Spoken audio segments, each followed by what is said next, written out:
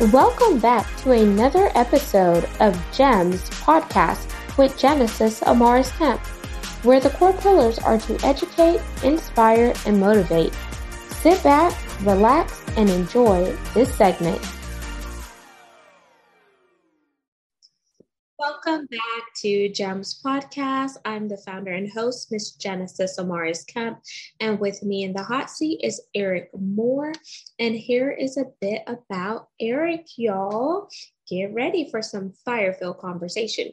He is a change agent on a mission to help quiet leaders become powerful communicators. What makes Eric different is his infectious and nonviolent communication strategies and design thinking.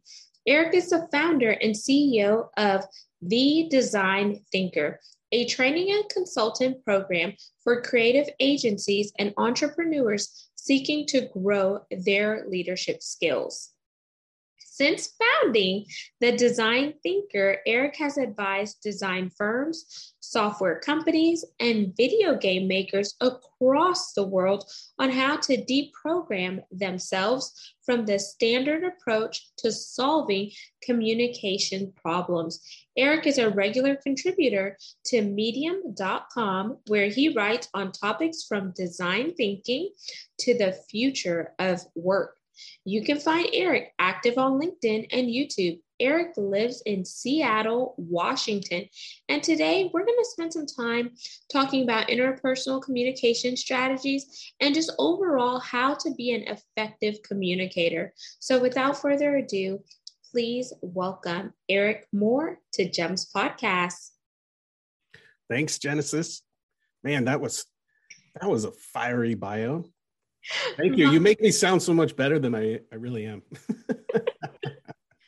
My pleasure, Eric. And before we dive into our segment, we're definitely going to get to know you a little more personally. So I'm going to give you two options. We could play a rapid fire 10-question game or break the ice. What would you like? What's break the ice? So I just asked you something crazy or a fun and interesting fact for you to share about yourself. Let's do that one. Let's break the ice. Okay. We're breaking the ice with Eric Moore. So Eric, share something crazy that you've done in your life or a fun but interesting fact about yourself. Okay. I don't know if I did the thing that was crazy, but I had a crazy thing happen to me. So in 1999, I got my first job as an audio visual technician at Microsoft out here in Redmond, Washington. Now, at the time, I was just learning, right? And I was being thrown into going to these conference rooms on the campus at Microsoft. And they had these beautiful conference rooms with big projectors and hookups for your laptop. But this was like old school technology. I mean, you're going back to 99. I'm aging myself a little bit, but like these were just really, they were kind of bad and they would fail frequently. Okay, well, I'm on the first week of my job and I'm being mentored. I'm along with the expert.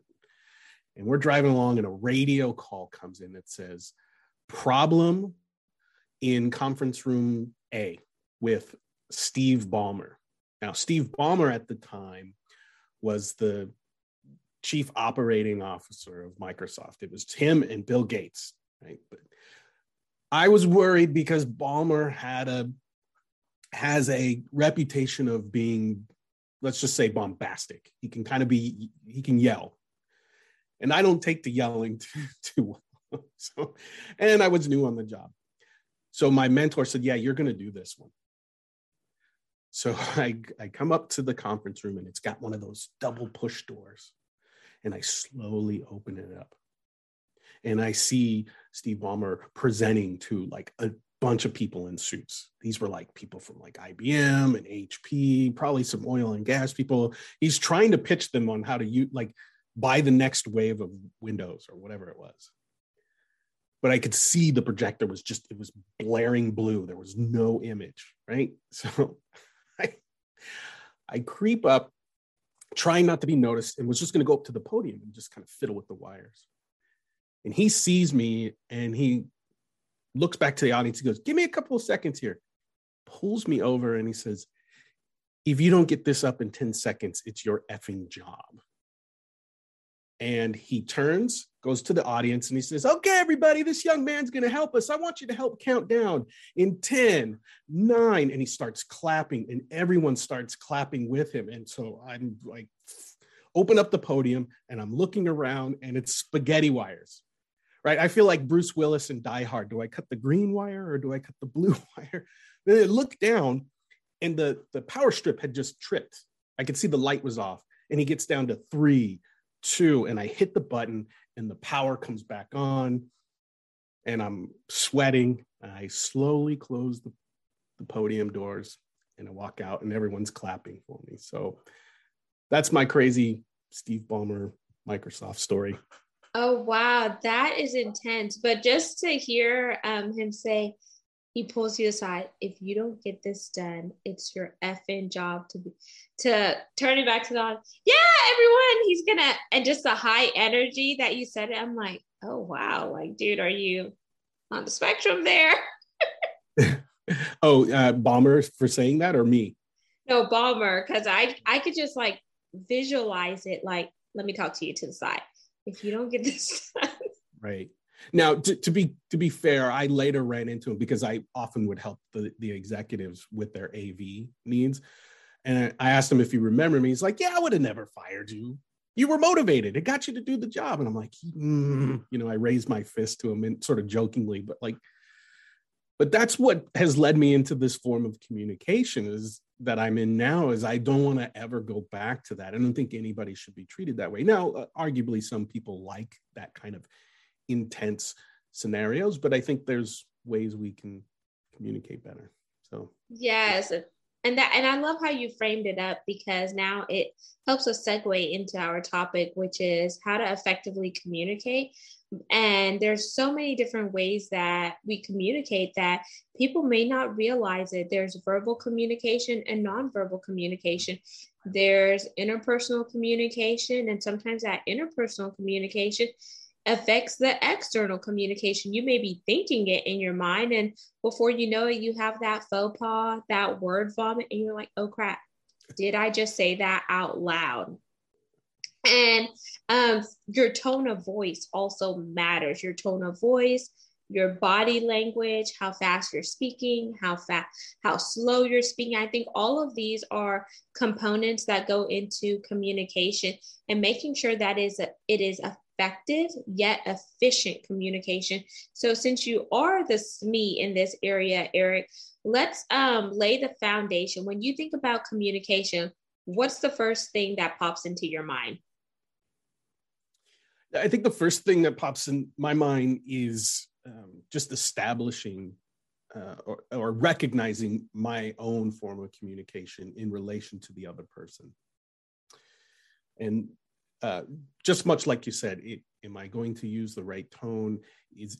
Are the words that are in my brain going to be the ones that I actually use? I haven't got to know you very well, but you seem very steady, in a way, soft-spoken. I would try to mirror that as best as I can. So as a way to deliver whatever message I'm about to deliver. Absolutely. And then whenever you are communicating, whether you're communicating one-on-one in a group setting, or you're communicating to an audience via a presentation, that also matters as well, how you deliver that communication. So I want you to paint us a scenario of a time that Eric had to learn how to quickly adjust your communication style, and how has it helped you personally and professionally? Oh, wow. You really are putting me in the hot seat. There's so many. I mean, you can ask my wife. Watch your tone, young man. or my grandmother will tell me. I'll give one recently that I felt like maybe I was insensitive, or I wasn't fully understanding what the other person said. And this was in a professional setting. This individual was sharing a concern about going back into the office now that we're, sort of easing up on pandemic rules. And this individual was upset. It felt like they were being forced. And this person was really concerned about others who might be immunocompromised. And when she mentioned this, I said, well, what did the immunocompromised people do before the pandemic? And she clapped back at me and she's like, we're in the pandemic. And it was at that moment I was like, okay, I probably said the wrong thing. And I stepped back and I said, well, I want to be clear. Are these immunocompromised people being asked to come back?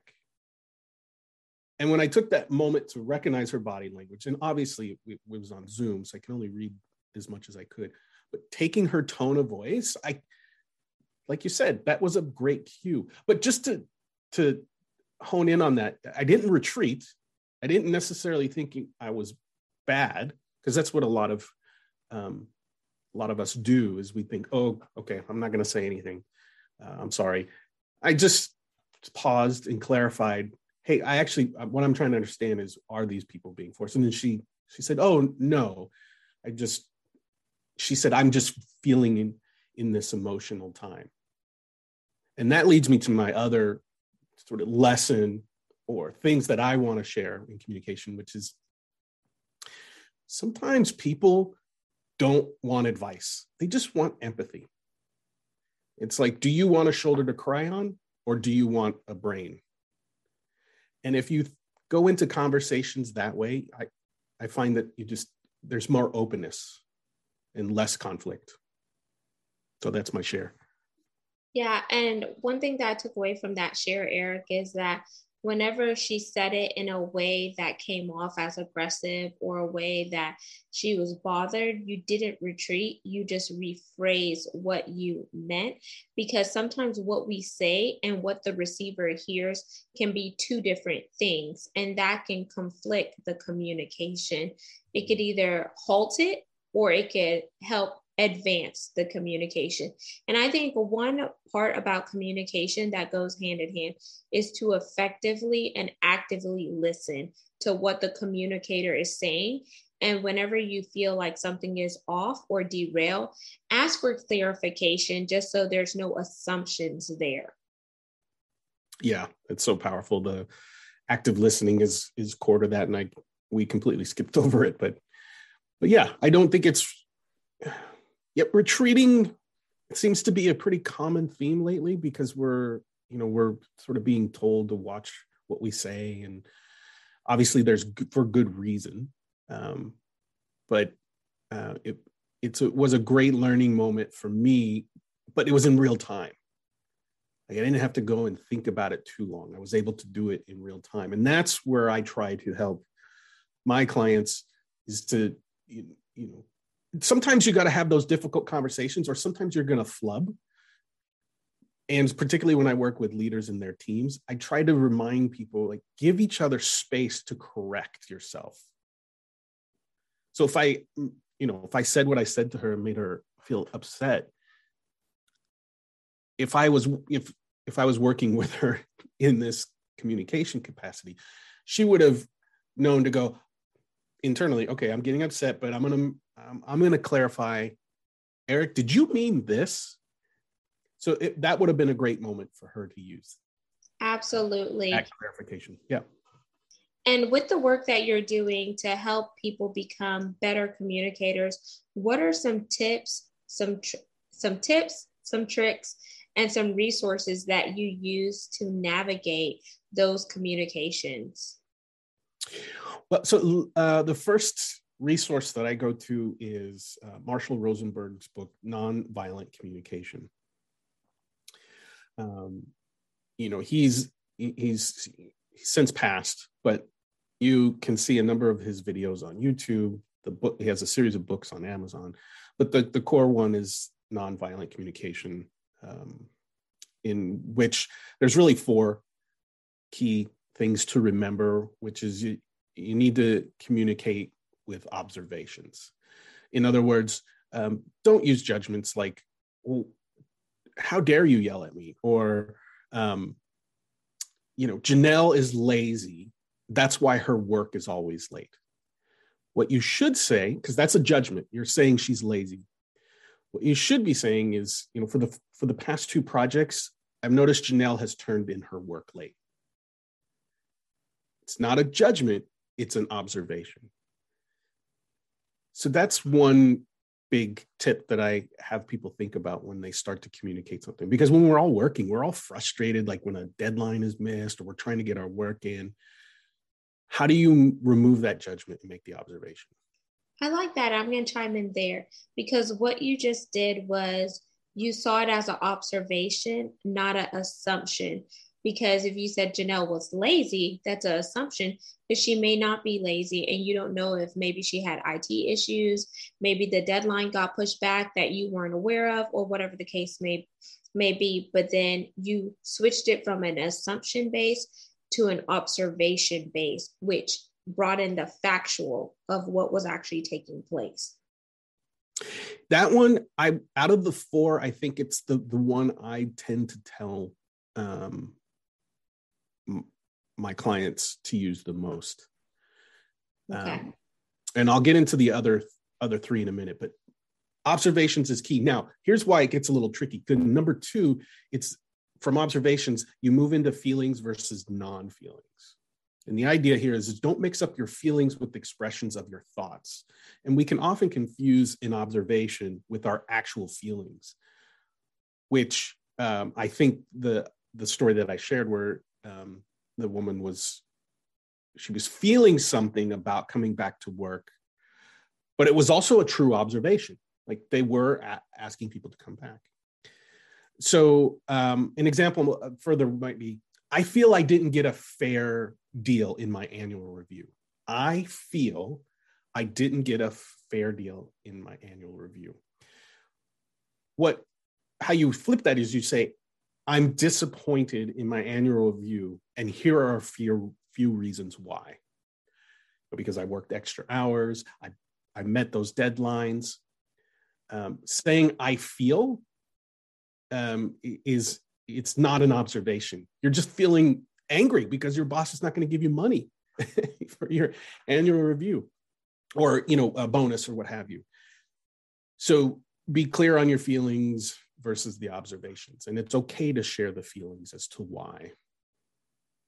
So the feelings versus the non-feelings, and then being clear about the observations. So 1 is observations. 2 is the comparison between feelings versus non-feelings. Yeah. I think a better way to say it is you want to, I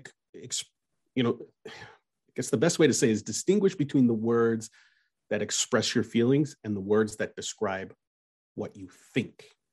Okay. Okay. I see that because what you think may be different than how you feel. And then there you could think about the emotions around it and really connect to ask yourself the why and the what. Mm-hmm. Yeah. You are a quick learn. That was awesome. You said it better than I could. Okay, so observations and just being clear on your feelings versus what you're thinking. Okay, now you get into number 3, which is acknowledging your needs. Because a lot of times we get emotional and say, man, I didn't like that review. I'm so mad at the boss. And really what's happening there is some unmet need. You need the extra money. Mom's in the hospital. Or you dealing with a job loss because of the pandemic. So acknowledging your needs for something to happen a certain way can help ease negative feelings. So good leaders are clear what they need from others. Or, if you're not in a leadership position, you need to be clear what you need from your bosses or, whomever you're working with. So an example of this might be, and I'm just going to use you as an example, Genesis. You irritate me when you don't double check your spelling when we do our social media posts. I know you don't do that, but after what you would say is, I feel really embarrassed when those spelling mistakes show up in our social media posts because I want our company to project a professional image. So you're sharing your feeling, but you're saying, I have a need with that. Can you at least acknowledge it? Yes, absolutely. So I'm acknowledging what you're saying, and then I'm rebuttaling back with how I'm feeling. So you kind of get where I'm coming from. And then I'm also addressing the fact that I'm going to work on it. So our company is projected in a proper manner. Yeah.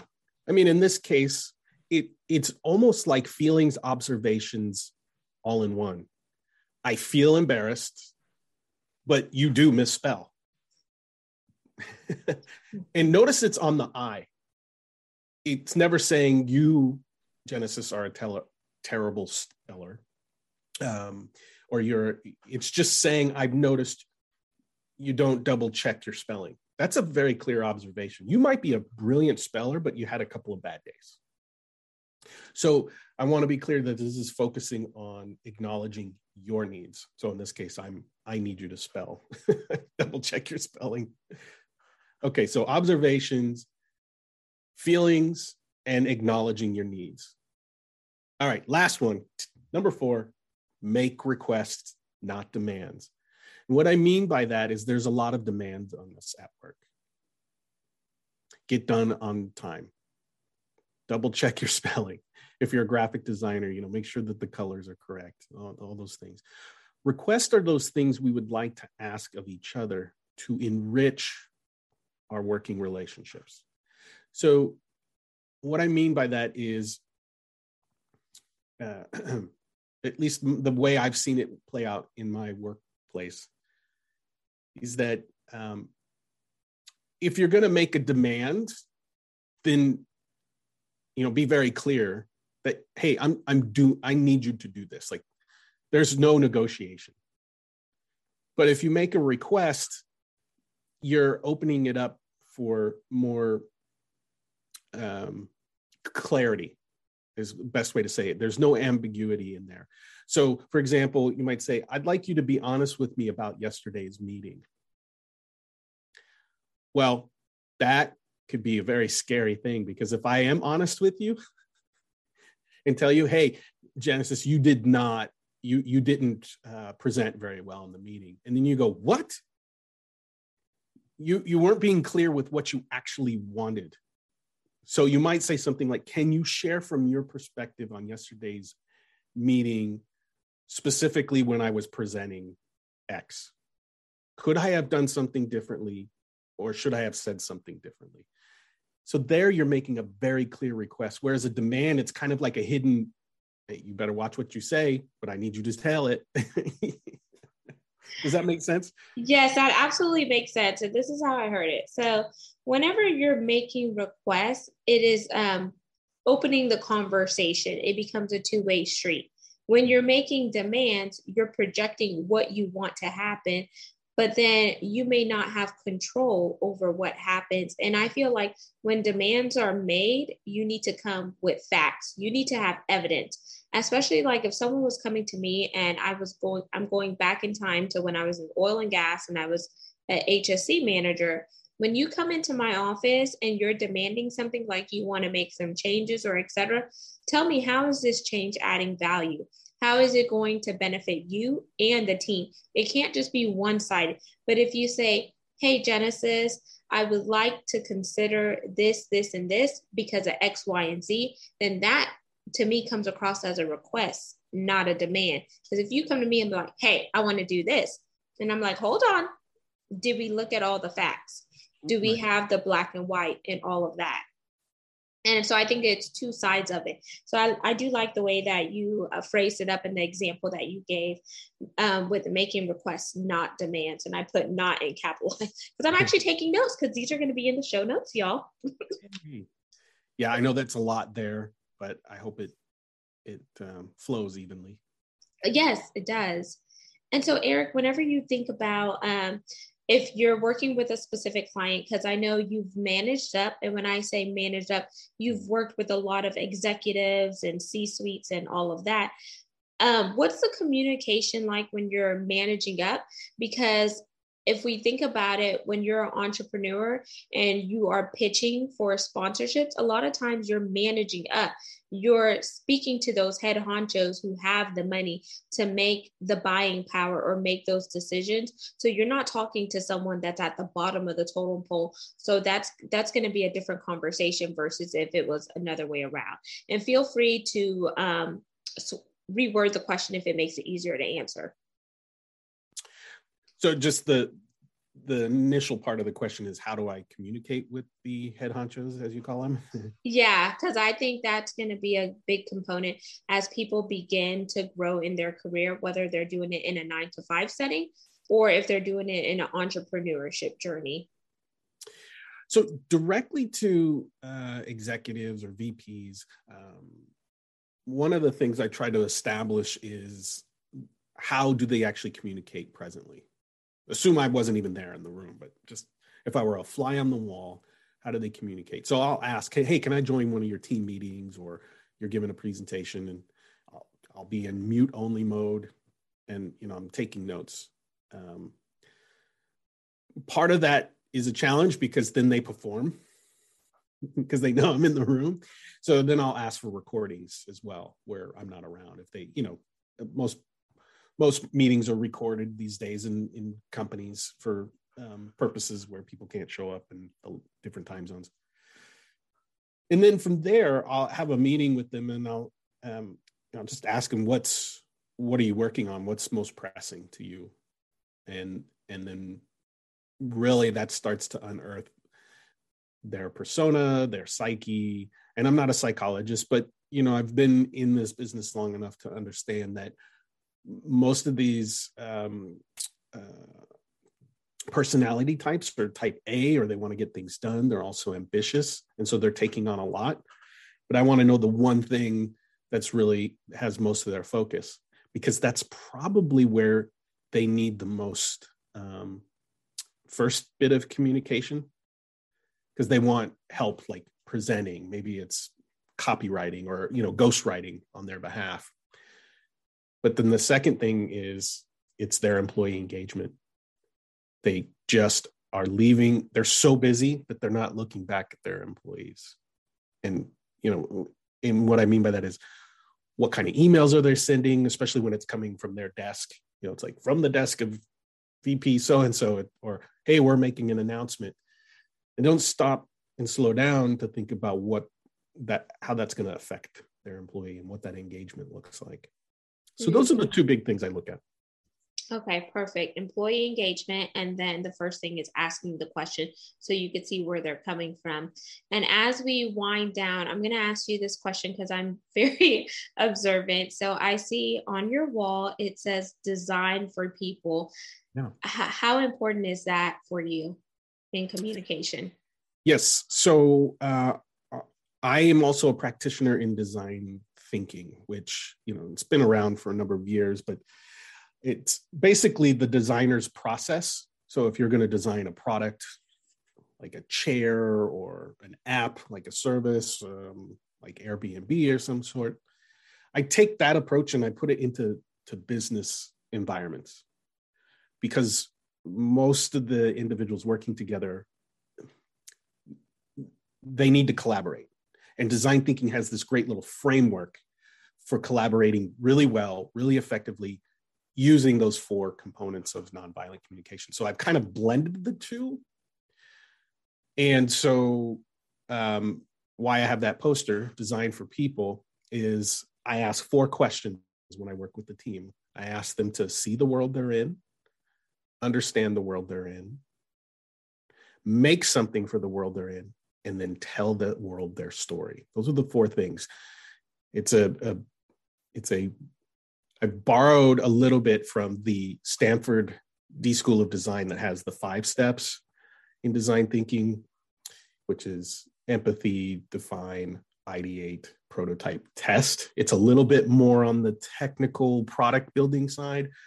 I've taken a version of that and applied it to human interactions at work and building communication structures. Thank you for sharing that. I was just very inquisitive there. And as we wind down, I want you to leave the listeners and viewers with your call to action for this segment, whether it's something that's going to challenge them, to spark some inspiration, or motivate them to do something different in their communication style, or if you want them to just connect with you on a personal level, whether it's your website, your social media, or etc. Yeah, so I think for next time, what I want people to do from this, listening to this podcast, is do the observation exercise. Recognize if you're about to make a judgment, like, hey, you're lazy, versus why have you not turned in your work in the past 2 times? Just flip it on its head. Figure out where an observation or judgment is and try it out with your coworkers or a loved one. I mean, that's really powerful. We hadn't talked about the personal side. And then, yes, feel free to reach out to me. I'm pretty active on LinkedIn. I also collaborate with the educational company called The Future. And you can see a few of my videos on their channel. But I'm on LinkedIn. It shows up as Eric Stephen Moore, or Eric, I can't remember the full URL, but you just look up Eric Moore, design thinker. It'll come up. And there you have it, listeners and viewers of GEMS Podcast. You just heard Eric Moore. All of his contact information will be in the show notes, so definitely plug in with him and be a design thinker when it comes to your communication style. Remember, communication is key, and you want to make sure you communicate effectively, but you also want to make sure you listen actively. So make sure you share and subscribe to the podcast. We're on 40 plus platforms. You can see the videos on YouTube by typing @GEMS with Genesis Amaris Kemp. And lastly, but not least, I want to thank you so much for continuing to tap in with me and my guests on a daily basis. Because of you, we are now ranked in the top 3% globally out of 2.8 million podcasts per www.listennotes.com. Head on over there for all the metrics. And for those of you interested in becoming a sponsor, you can find out more information by going to genesisamariskamp.net to learn more. Until next time, peace, love, and lots of blessings. Have yourself an amazing one. Thank you for listening to another segment of GEMS Podcast. Hope you enjoyed this recording. Make sure you like, comment, share, and subscribe to GEMS Podcast on your audio platform, as well as our YouTube channel, GEMS with Genesis Amaris Kemp. We would love for you to be a sponsor, so please reach out via email at GEMS, GEMS, with WITH, Genesis, GENESIS, Amaris, AMARIS, Kemp, KEMP @gmail.com, where your brand, your swag, your services could be here on GEMS Podcast.